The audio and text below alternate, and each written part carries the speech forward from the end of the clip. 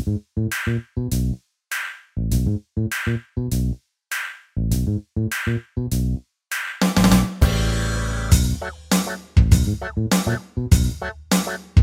to Boxed Out Banter. I am Chris Okamura. Joining me as always, Mr. Jordan Christmas. Jordan, how you doing?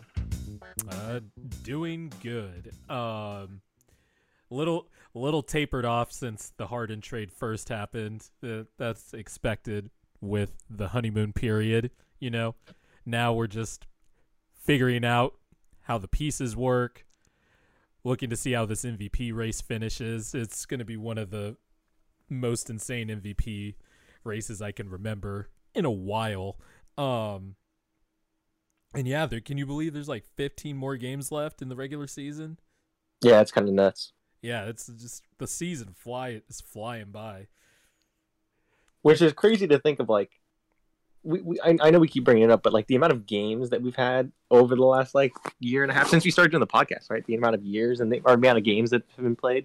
Yeah, kind of nuts. Going all the way back to the bubble, and then right into last season, and then right into this season. It's kind of the legs are probably tired for some players, I'd imagine, but hopefully things normalize a bit once next season rolls around and we're kind of on a normal clock, you know?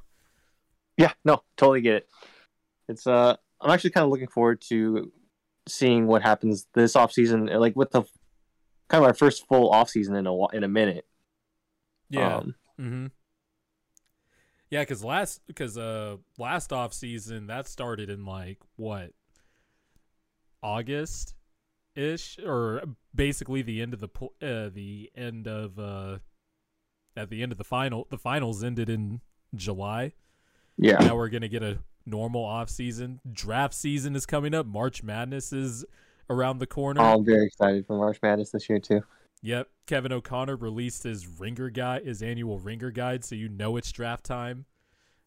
By the way, Kevin O'Connor those draft guides are absolutely fantastic. Oh, they're immaculate. If you don't know them already, please, if you want to know about any prospect, go there. We'll probably do a draft breakdown after the tournament, or if something big happens, and we'll do our draft breakdown like we did last year. But yeah, it's such a great resource to have. Oh yeah, absolutely.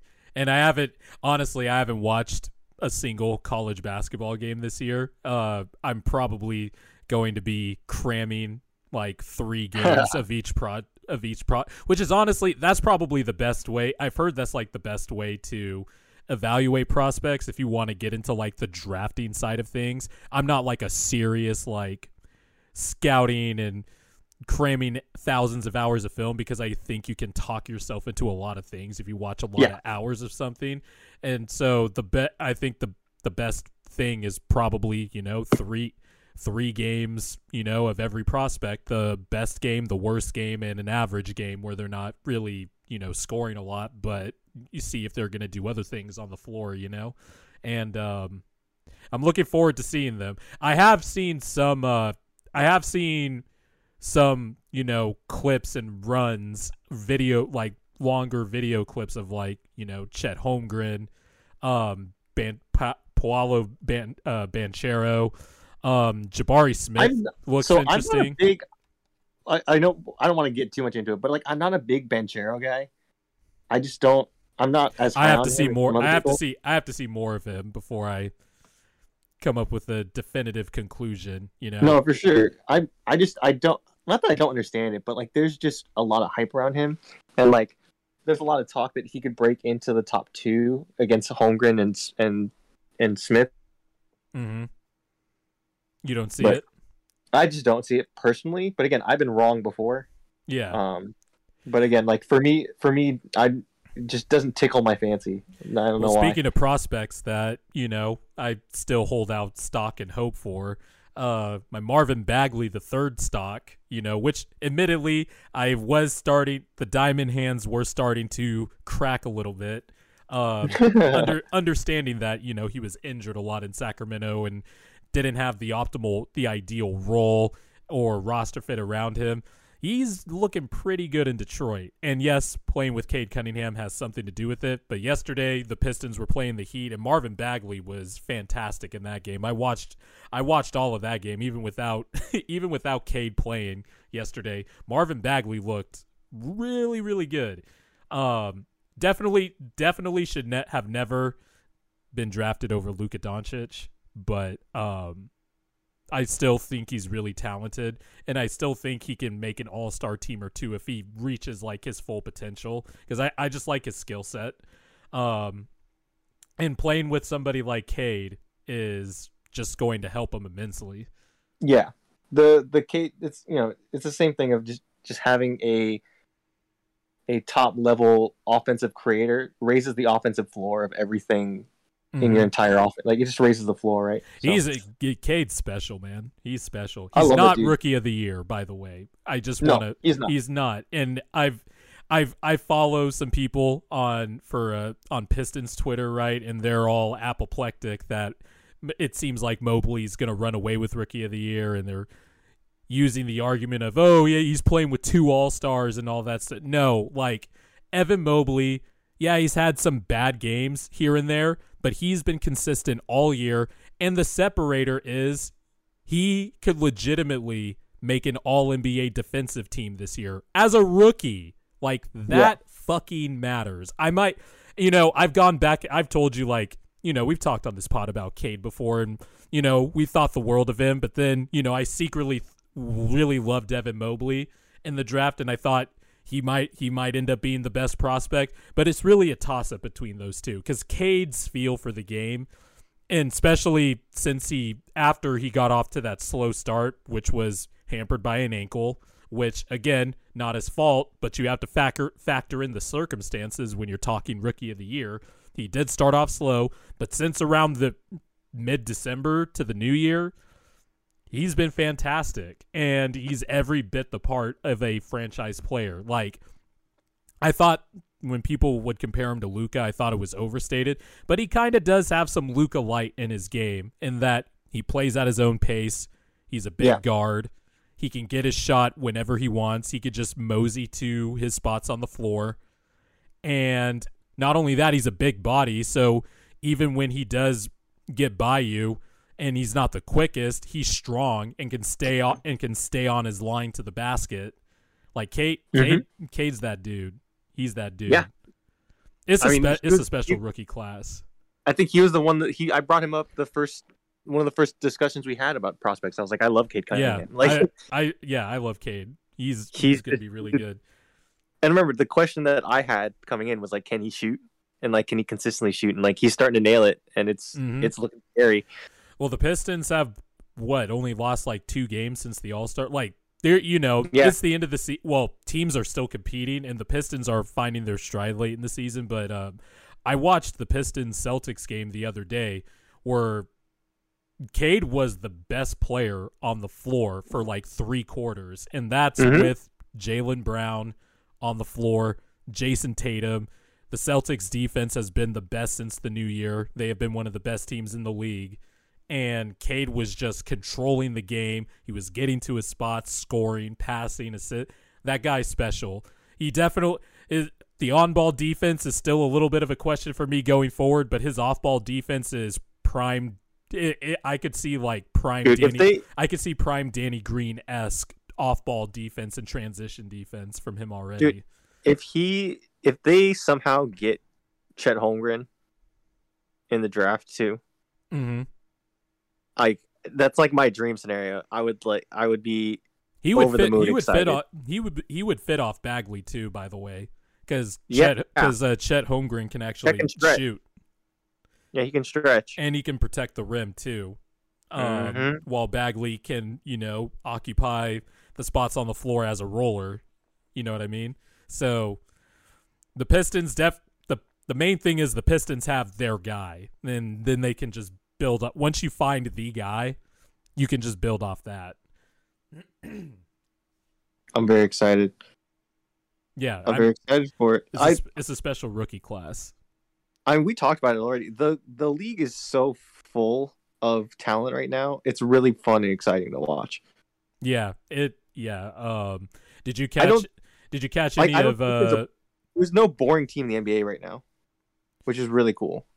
Yeah, even the Pacers, who I thought were the most boring team in the fucking NBA this year, after the Sabonis Halliburton trade, they've become all of a sudden intriguing to me. Like I'm actually more inclined.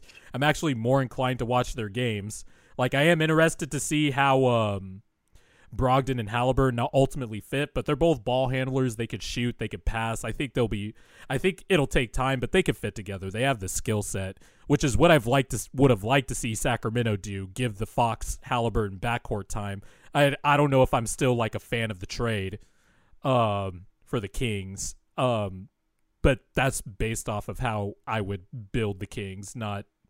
I'm not Monty McNair or under the pressure of Vivek Ranadive to win now, or win soon in the next year and a half. So that definitely factors in, but I wouldn't have done that trade. But there's a lot of interesting teams, and it's not really because there's that criticism for a while that everybody's been playing the same or whatever. There's a lot of diversity. There's a lot of diversity. Like you got the Phoenix Suns, who just maul you in the mid-range, and their offense flows off of that.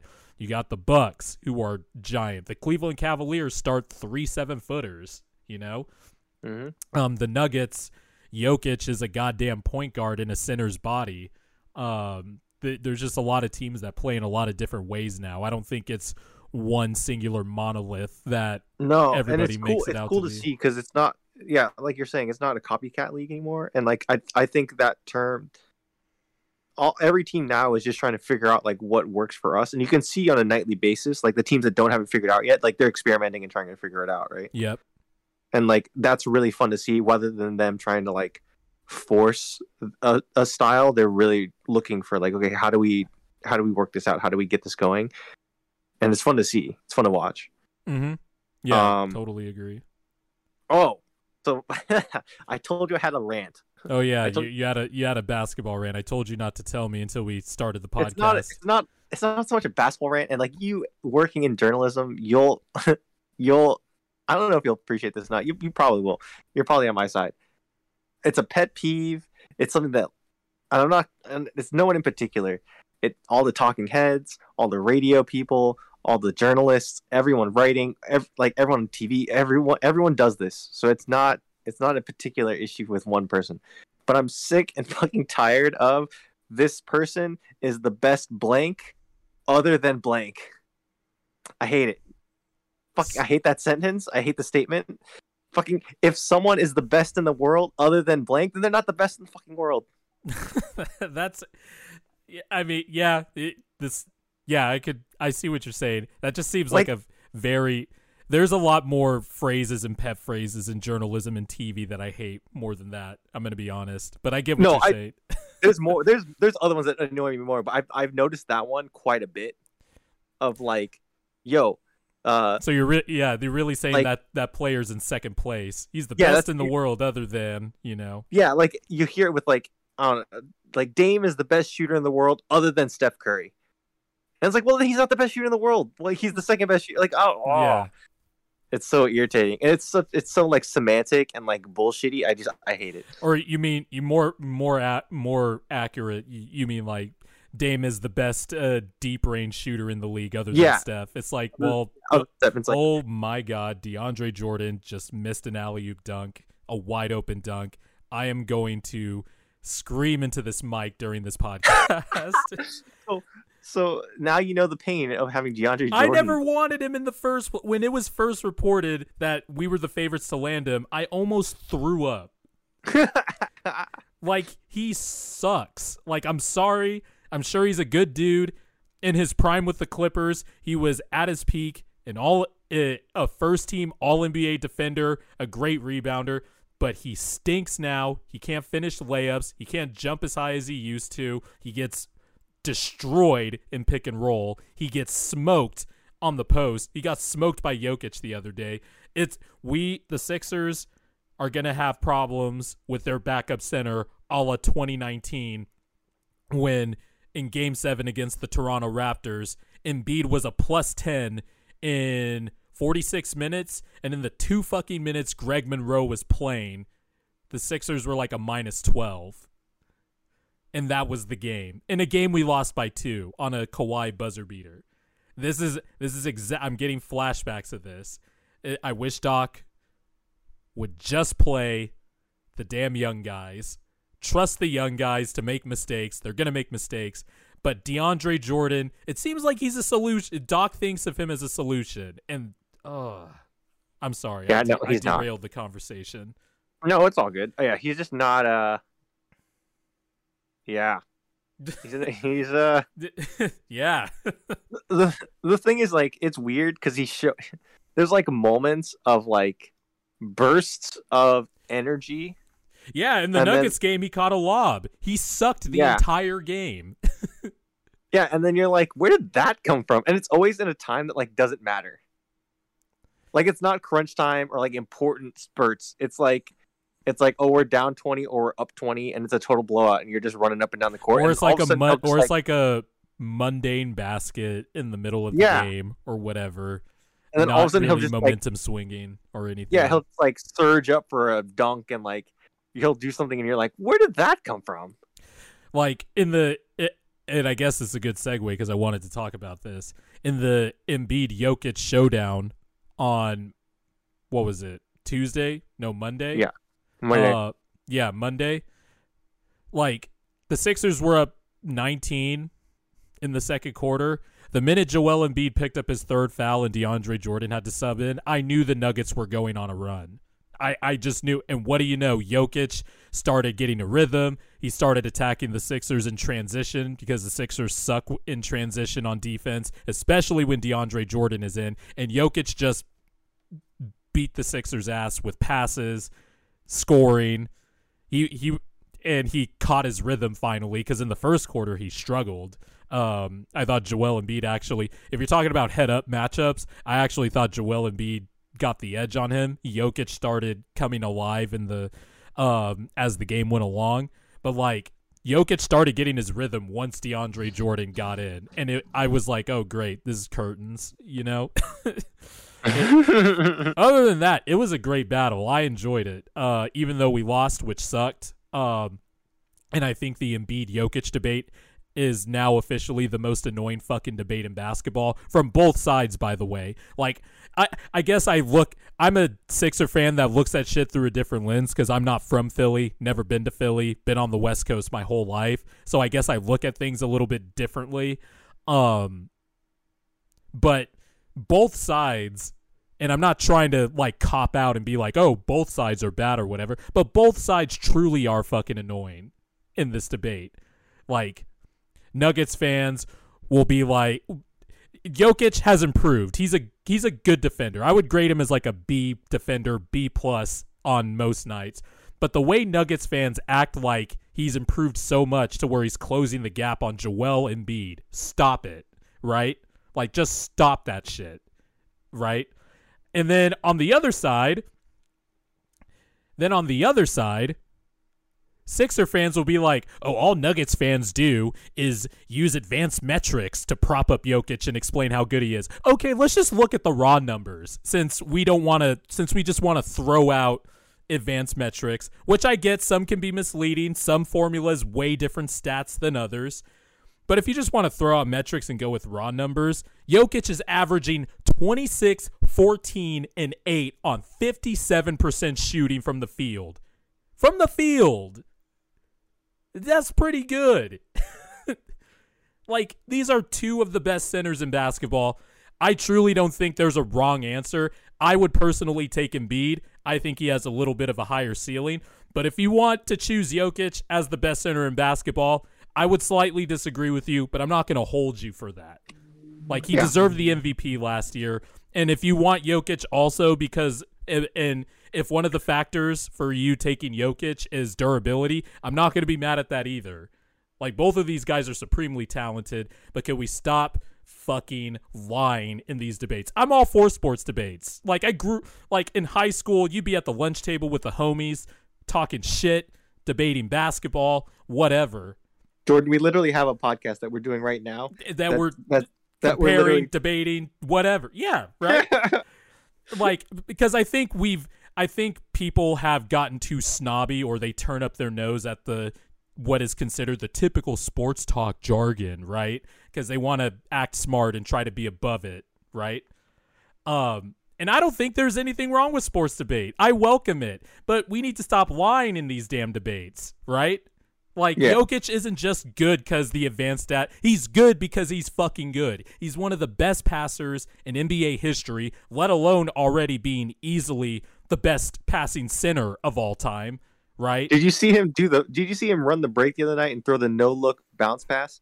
Yes, I watched. That was against my team. Of course I watched it. Oh, yeah, that's right. Like, and Joel Embiid is also one of the best centers in NBA history. He could be the first center since Moses Malone, not Shaq, Moses Malone in 1981-82 to average 30 points and lead the league in scoring, averaging 30 points. He could be the first center to average 30 since Moses. First center to lead the league in scoring since Shaq. Like, these are two special players that can dominate in different ways. We can hem and haw about their qualities, but let's stop lying. Right? And yeah, no, totally with you. And I've tried to resist saying it, but it really has become the most annoying debate in basketball because both sides, well, one, they're going to be dug in their heels, and I'm all for supporting your guy. We're all sports fans. We're idiots. Like, we're insane. We're going to ride and die with our guys, right? But, like, let's just stop with the lies. That's all. But that matchup was so fun. I was hyped for that game because when was the last time, like, really, since the power forward run that we had of Duncan, Garnett, Dirk, Rasheed, Chris Webber, all that. But if you're just talking specifically centers, it's really been since the 90s. No, I mean, there's the era. There's like the Shaq Yao era. Ooh, sorry, I have the game on in the background. All good. For the listeners. And Embiid might have a 60 burger on his birthday. Oh my goodness. He just hit a ridiculous step back three. This is what I'm talking about. Embiid has moves of a guard.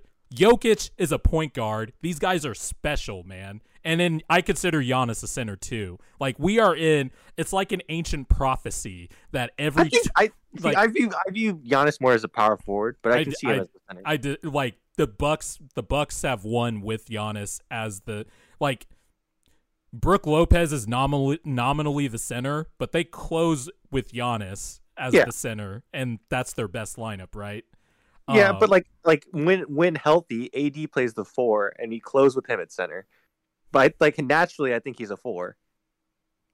I think Giannis is more naturally a 5, and I think he's played more minutes than AD at the 5. The 5, because, well, also AD again, refuses. I'm not arguing with you. I'm just saying, in my brain, my brain won't. Yeah, I get it. He's like a 4 to me. Yeah, the Bucks sometimes close with Lopez too. So, but I think Giannis's best position, I think he's a center. It's like some ancient prophecy that every 20 years we have to have, like, or every decade we have to have a golden age of big men. And I think the centers have now finally caught up to the skill. The pace and space. The pace and space 3 era. Well, not just the pace and space, but like the skill evolution, like the learning curve of having these skills. It's insane. And so I got really hyped for this game. It had been since 2019 since Jokic and Embiid faced off against each other. And that's important because back then they were not the MVP candidate type players that we know today. Like, it's kind of crazy. Both of them turned themselves into MVP candidates at the same time last year. They both got in great shape. They started dominating on a nightly basis, and it's continued into this year. So it was really fun to just see two of the very best, and not just at their position. Like, Giannis, Embiid, and Jokic, bar none, to me, have been the best 3 players all year. I think they are the top 3 MVP candidates. I do not want to hear about late entries like Luka, who started off slow and was definitely out of shape and didn't really start playing well till January. Same with Jason Tatum, because I know, like, every time someone has a big game now, everybody's like, oh, this guy's in the MVP discussion now. It's like, no, like, it's been Giannis, Jokic, and Embiid all year. Like, Yeah, I don't think it's close. I think there's a clear gap, and then I think that there's like a second tier of guys. So you finally took DeRozan out of your out of your third spot. Yeah, I mean, it's just a thing of like. Did you just want to recognize DeRozan's season?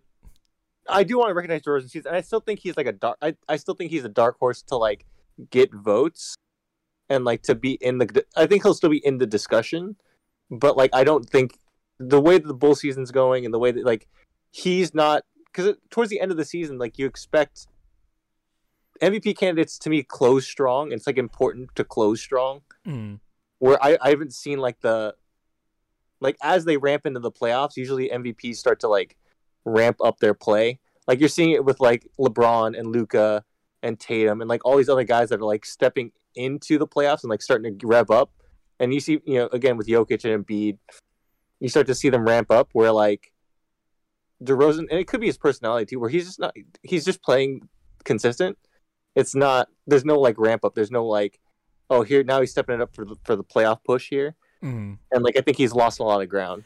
I think what has separated these three all year from everybody else, and what this is keeping in mind, early in the season, Steph and Durant were kind of they got out of the gates quickly. Yeah.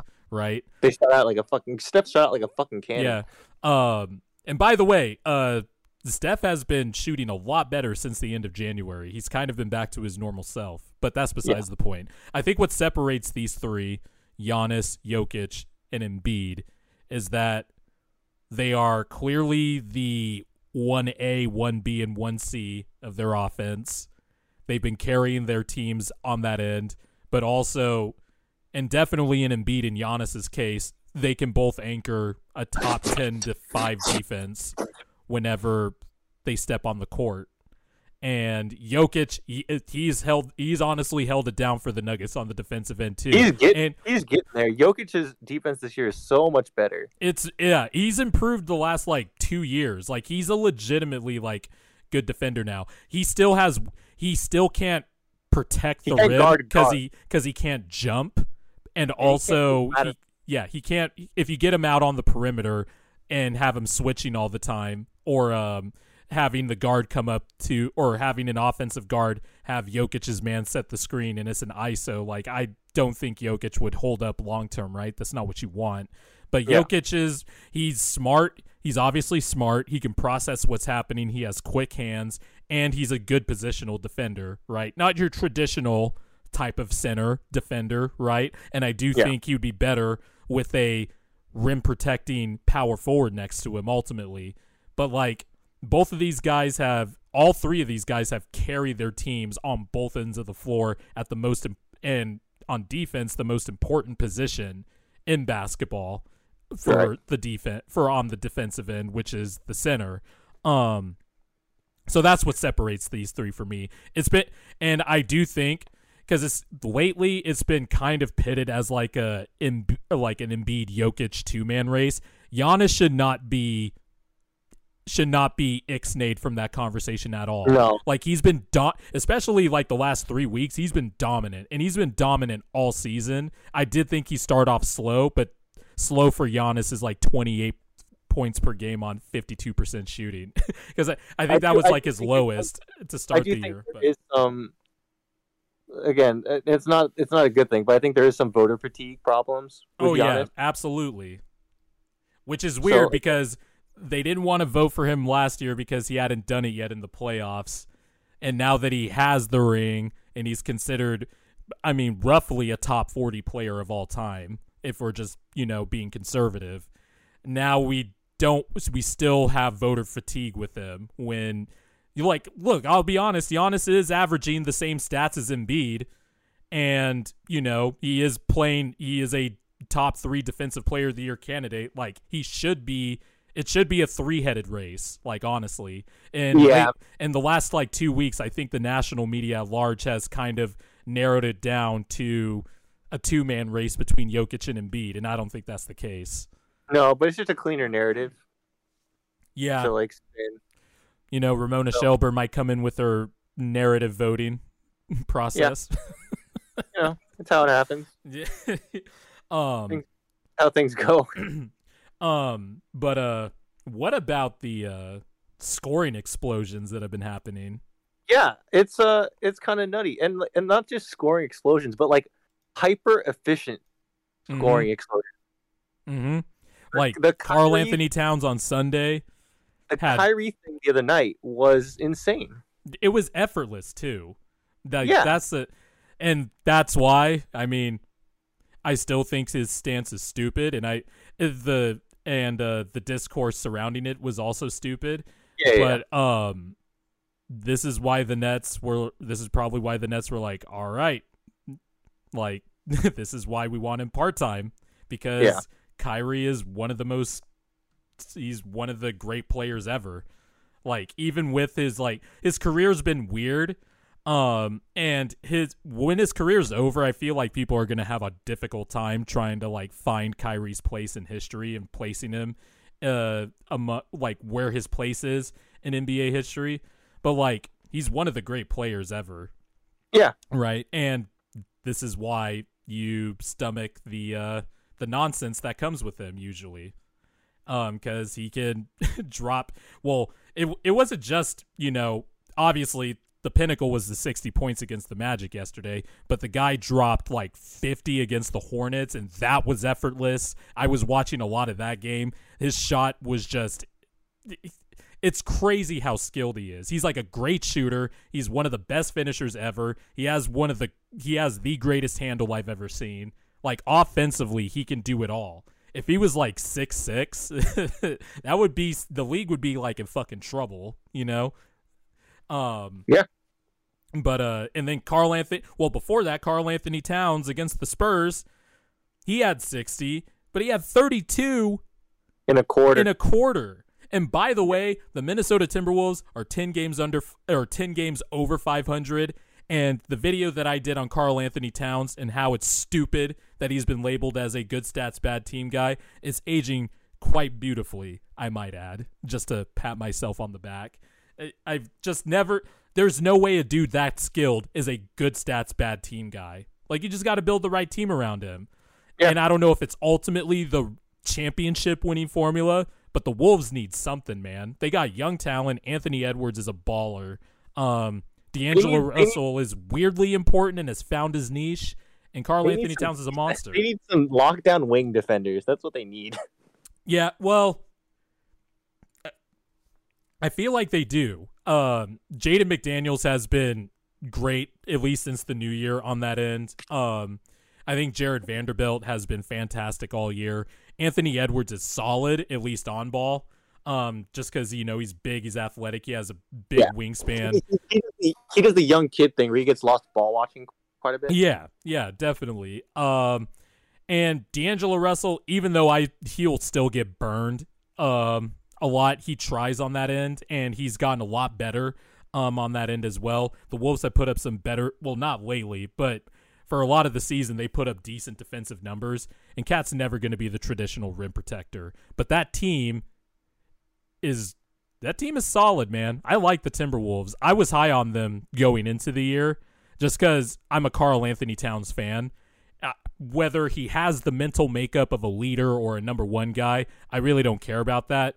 I'm just looking at a guy that's averaging he has career averages of 24 and 11 on 40% shooting and 50% from the field. And no, he's not the greatest big man shooter ever. Statistically, he might have the numbers, but for me, part of shooting means using your skill set in high leverage situations, which Karl Anthony Towns has decisively not been a part of, and Dirk has been a part of many high leverage situations. So he's not the best shooter ever. It's Dirk. God. I ended my Timberwolves praise by denouncing Karl Anthony Towns as the greatest shooting big. Bring this up, and again, we grew up in the same era, so you're gonna completely understand where I'm coming from. Do you remember watching Dirk just carve up your team? Yeah. With the most herky jerky fadeaway jumpers that you'd ever seen. You're like, there's no way that's going in. And then the evolution of Dirk too, by the way, because he started off as like a semi-athletic forward for the Mavericks. He was dunking on people. He would take guys off the dribble more often. He would shoot it off the dribble. Not as often, obviously, as like say today's era, but for that time, he was like a unicorn, right? And then as the years went on, and as the Mavericks started getting more championship, I guess, or contender established, building the right team around Dirk, that's when you started seeing like the mid post stuff and his patented one-legged fadeaway and stuff like that. Again, even as a fan, like even when he played your team and he caught the ball on that mid elbow, you just knew like, oh, he's death. He's scoring. Like if he caught the ball there, he has the fade. He could lower. He has that fucking stupid lower the shoulder, stick his tongue out, and like go in for a layup move. Like is all this shit. And whenever he drive for a layup, it was all herky jerky mechanical, but it worked. So this is the funny thing, and you'll know this too. Jokic does the same shit when he has a thing where he catches on the top of the key, and he pump fakes. He pumps the three, and if they go for it, or if they don't bite, or if they bite at all, he just drives to the basket, and you're like, this is in slow motion. Like fucking just like someone cut him off. But he's so strong. He's so good at knowing like how to use that roly poly body and like shield the ball. Roly poly body. Is there? You don't understand entirely what I'm talking about. You're like it's slow motion. Like it looks. I'm watching it. I'm like guys rotate. Like what's going on? But you're like no, he can't. You can't because he's too good a passer. You understand that if you leave your man, the ball's whizzing past your nose, and then like. He's sealed off his defender, so he's just going to get a free layup. And he's come up with like a variation of the Dirk one. It's his Sombor shuffle. Sombor shuffle. Sombor, Serbia is where Jokic is from. And he does like a little sides. He takes one power dribble and sidesteps on one leg and launches just a high. He has. I'm trying to think of players that I've seen. And we've watched a lot of basketball in our lives, played a lot of basketball. I'm trying to think of guys that have had the insane touch that Jokic has on his shot, because it just feels like whatever he throws up, it goes in. And it's not even like, hit the back rim or whatever. Like that shit is like 85% net. It's crazy. Like the clutch basket he hit over Embiid, where honestly it could have been a foul on Embiid. But it was a basket to put the Nuggets up from 2-4. Jokic was dribbling down in transition. He bumped Embiid, and Jokic like flew almost out of bounds to his left and stuck his right arm out and shot the ball. It was like this weird running runner out of bounds, and he just swished it. And I was like, what the fuck? Like he just throws up shit and it goes in. It's so crazy. And his passing it's sublime, dude. Dude, so speaking of the one leg thing, did you see the video that was going around? I forget his name, but he's a European prospect that shoots on one leg. I have not seen that. Like even his set shot, he lifts his leg. No, I haven't. I haven't seen. Really you have to weird. Send me a video after this podcast. Yeah, it's really weird. I gotta find it again. But yeah, everyone was laughing. I was like, all the comments were like, "Yo, he needs to get drafted. I need this shot in 2K." Like, it's so weird. I've never seen any shot like it. It's very awkward. Yeah, I mean, if it goes in, it goes in. Your shot's your shot, No, I totally get it. It's just very odd. Yeah, there's definitely been some oddities with players and their jumpers. But hey, if it goes in, it goes in. Or you could be like Lonzo Ball or somebody and just put in crazy amounts of work into changing your shot, and you end up just being a way better shooter as well. Like it's funny. Like it's funny how there's like certain things there's like baseline or bedrock ideals we have with basketball, but players just defy those molds all the time and add new stuff. That's what's beautiful about the game of basketball. Yeah. No, it's a beautiful game, man. Also, I have one Bulls thought. after watching them all year, they've been one of my favorite watches. The injuries have sucked. DeMar DeRozan is king of the fourth. He's, he gets to his spot. Nobody can do shit about it, and he's just going to bury mid-ranger after mid-ranger in your grill or muscle you off and drive to the basket, get to the free throw line. I think the Bulls, in terms of contenders, I don't see them coming out of the East. Like, I think I have to, and I know Lonzo Ball and Alex Caruso have been out. Caruso just got back. But one, being that small, relying on your backcourt to be your rim protection essentially, because Vucevic, while he's been better this year, still isn't ideal in terms of a rim protector or getting out and being able to play up to the level on a screen or switching. I have concerns about that. I think offensively, they obviously don't have as many concerns because, well, we'll see with LaVine because he's been battling a knee injury for the last month and a half or so, and it's been bothering him. And he said it was something he wouldn't be able to address till after the offseason. But DeRozan too, and his playoff failures have been noted, and I can't forget that, even though I think some of it is because LeBron just sunned the Raptors, but DeRozan has legitimately struggled in the playoffs in his career. And when it comes to the construct of this team, I just trust Miami, Boston, Philly. And yes, I know the last two pods I've said, we don't know what's going to happen with Brooklyn or whatever. Why do we keep considering Brooklyn? I think Kevin Durant and Kyrie Irving's run the last week and a half has kind of reminded us all, including myself, that Brooklyn's the real shit. Yeah, that Brooklyn's the real shit when their big horses play, Although Ben Simmons honestly might not be back at all. No, I don't believe so. If Woj reported today that Ben Simmons had. Well, here let me pull up the tweet so our listeners can get the accurate information, because we're all about accurate information here at Box Out Banner. Sometimes, where is it?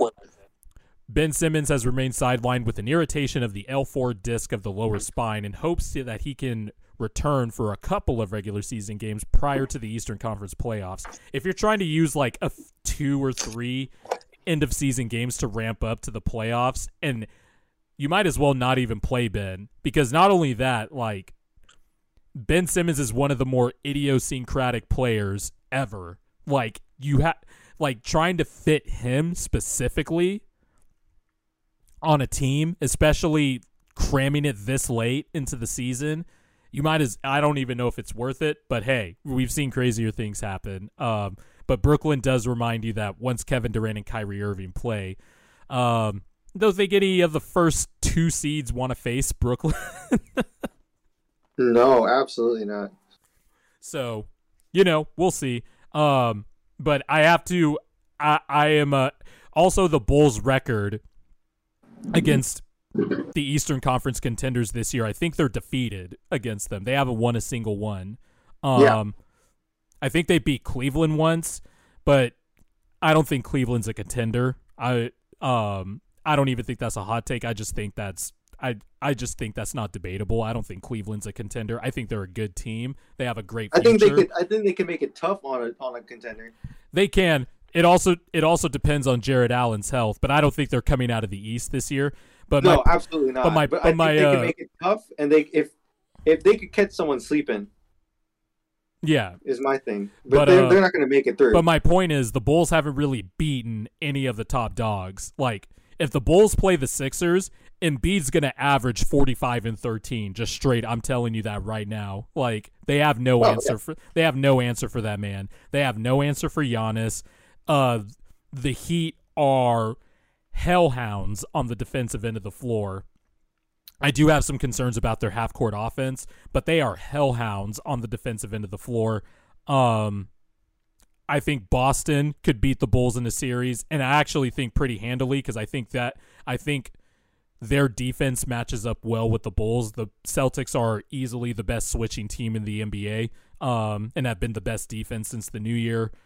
I just don't I can't take the Bulls seriously as a contender to come out of the East this year. And I've loved watching the Bulls this year. Like, they've been one of my favorite stories this year. I thought they were going to be an 8th seed. I had concerns about the defense, but then the defense was real. Then they just got plowed with injuries. Like, it's really insane how many injuries the Bulls have suffered. And look, every team suffered injuries this year, but Miami and Chicago, I feel like, I'm sure there's like 2 or 3 other teams I'm missing, but they've just been smacked with injuries. Okay. Well, while we're here, one of the I need you to live react to you seeing this jumper for the first time. Oh, am I doing a live reaction? Yes, I just sent the video to the Discord. Okay, let's see. I found it. God, he's a lefty too. That is a weird shot. He like sticks his left leg up whenever he Hey, lefty gang though. Lefty gang will take it, but yo, this is how do you go? Like, it's so weird to defend this. It is weird. Hey, but this is a highlight video, so I don't know his actual stats. He's making everything in this video, but hey, it looks like it works for him. Yeah, I mean, like, I'm not ripping him for it. Like, it's definitely. I'm not saying you are. It's definitely a weird shot. Like, that is not something that you want to teach your kids. Teach the kids. Yeah, you don't want to teach the kids in the upcoming AAU circuit. You know, that's definitely not a. Yeah, but hey, lefty gang. Yeah, so this video came across my feed the other week, and I was like, I need to show Jordan this. I was like, this is the weirdest shot I've ever seen. Yeah, that's definitely. I think I've seen weirder shots, but that one's up there. This one's up there. This one's up there because Lonzo Ball's original stroke comes to mind. Michael. Kidd, you mean the windup? Yeah, Michael Kidd Gilchrist definitely comes to mind. I don't know if you remember. I don't know if you remember. Remember how Daniel Gibson used to shoot? Yeah, well, his shot was relative to the guys I just mentioned. No, I know it's not as bad. His shot was more normal. The worst to me. I forgot he earned that nickname, Boobie Gibson, for those incredible Cavs playoffs runs. They were legitimate. Like, he had scorchers. Granted, LeBron was the fulcrum.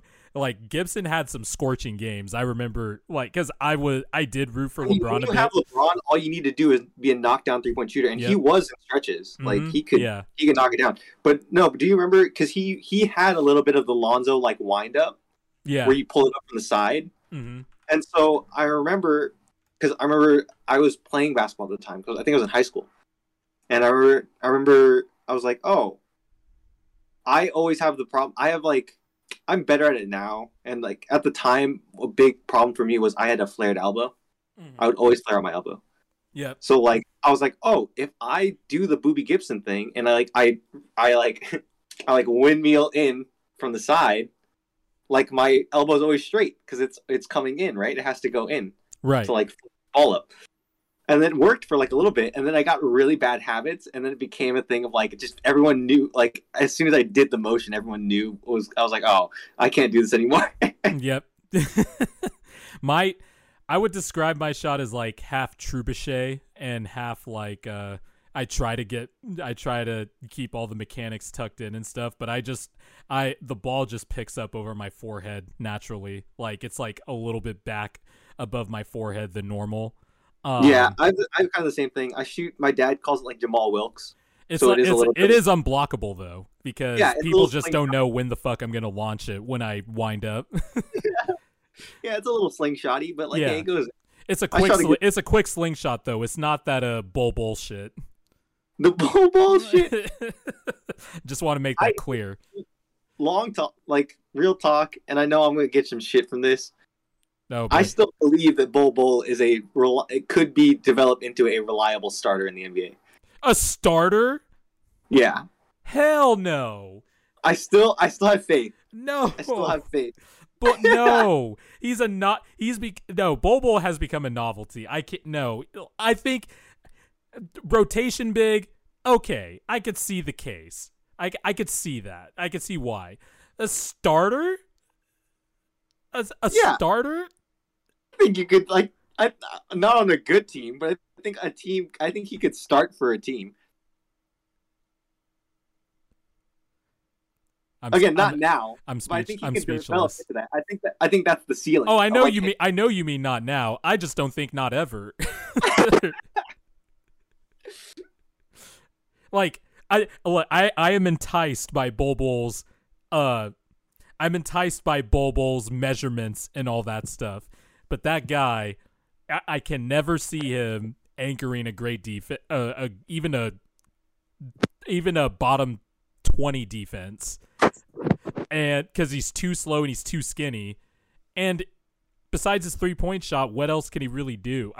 He has no feel. I'm sorry, I'm out on Bol. Well, I was never really a big Bol guy to begin with. It was just I think him and Taco Fall became like the meme of like, oh shit, tall 7'6", or Bol's case, oh son of Manute Bol, crazy ass wingspan 7'3", starting center though. Yeah, I wouldn't start him at center. I'd start him at power forward and play him at the 4 or whatever. Just have him stand out there. That's even worse. You're not playing him at his natural position. I don't know, man. I think he could come in, get some buckets. He could be a big Lou Williams. Moses Brown is better than Bol. I would rather take Moses Brown over Bol. Like, oh, I prefaced this. I knew I was gonna get shit as soon as I said it. I was like, I knew. I'm glad you're being a good sport about it, because I am giving you all the shit right now. That's fine. I knew it was coming. Because again, I think there's some untapped skill there. I think he could come in and get buckets. I'm sure he has some untapped skill that'll move him from the end of the bench to like the 10th guy on the bench. I think he hones in and he focuses on what he's good at and just like get to the basket, and I think he could do some stuff. Man, honestly, like I feel the same way about Boban. Like I think Boban actually is could be a starter, like a starting level center. Okay, what? No. Hold up. Time out. I have to know what qualifications you need for somebody to be a starting center, because if Boban was a legit starter on any team, that team is going to get destroyed defensively, and offensively they're going to be slow as hell.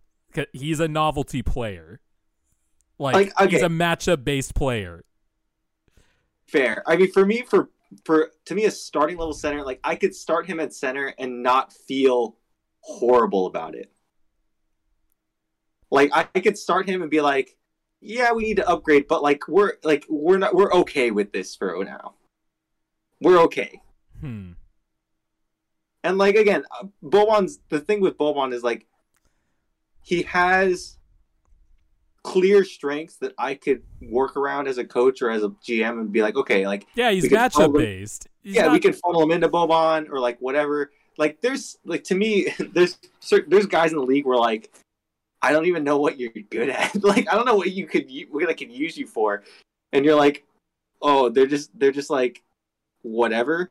Where Boban I think has very clear strengths where it's like, oh, if I put him in the right positions, like we can like he is more than playable. That's barely often though. Like I've had Boban on my team. He is very matchup based. Like if we need to hold off like a 7'3", 290-pound Moses Brown, you get Boban in there. Dallas has used Boban to match up against Embiid, which makes sense because Embiid on the block is usually stronger than everyone. Boban is probably the only guy that's literally bigger than Embiid. So yeah, sure, matchup based, sure. If he starts, that team is going to be in the lottery pretty easily. But I'm not mad about it. I mean, if your goal is to tank and get the high draft pick, sure, sign Boban, start him, play him 40 minutes a game if you do Tom Thibodeau and run him into the ground. But like, a legit like good starting center. No, I'm sorry. I have to stop you there. Like this is too much. Boban. What other lumbering awkward center whose last name starts with a B are you gonna throw in there? Trying to think. Don't test me. Don't. Let me think. Like, again, different era. I'm looking at all the standings right now. I'm looking at the standing and looking at every team and thinking of their starting center. The Knicks would be worse. The Pacers would be worse. The Pistons would be worse. Like, I'm sorry. I can't subscribe to that. Mo Bamba's a tall lumbering center that has Mo Bamba's been actually he's good this year. He could shoot and he can protect the rim and he can run like he doesn't have combat boots on like Boban and Bol. Yeah, to be completely honest, I was going to bring up Mo Bamba talking about big centers with B. He has I think we talked about it. He's going to be an interesting restricted free agent this summer. Yeah, like I was really high on him in the draft, and again, I was also high on Hasheem Thabeet. So like, I was a Hasheem Thabeet guy too. So like, I am ashamed to admit it. These people trick me. Okay, they trick me every time. But yeah, I was high on Mo Bamba, and I was like, man, maybe I was wrong, and like.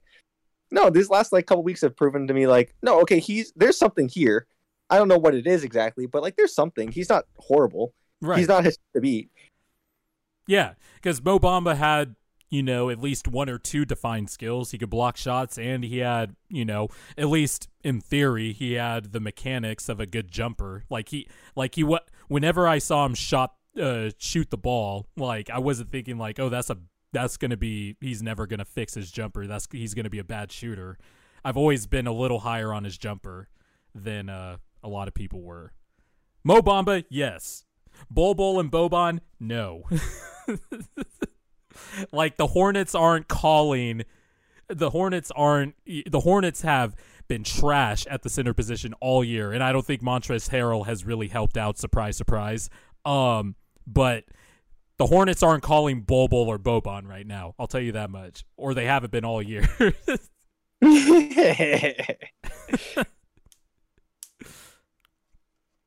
All right. Well, I think on that note.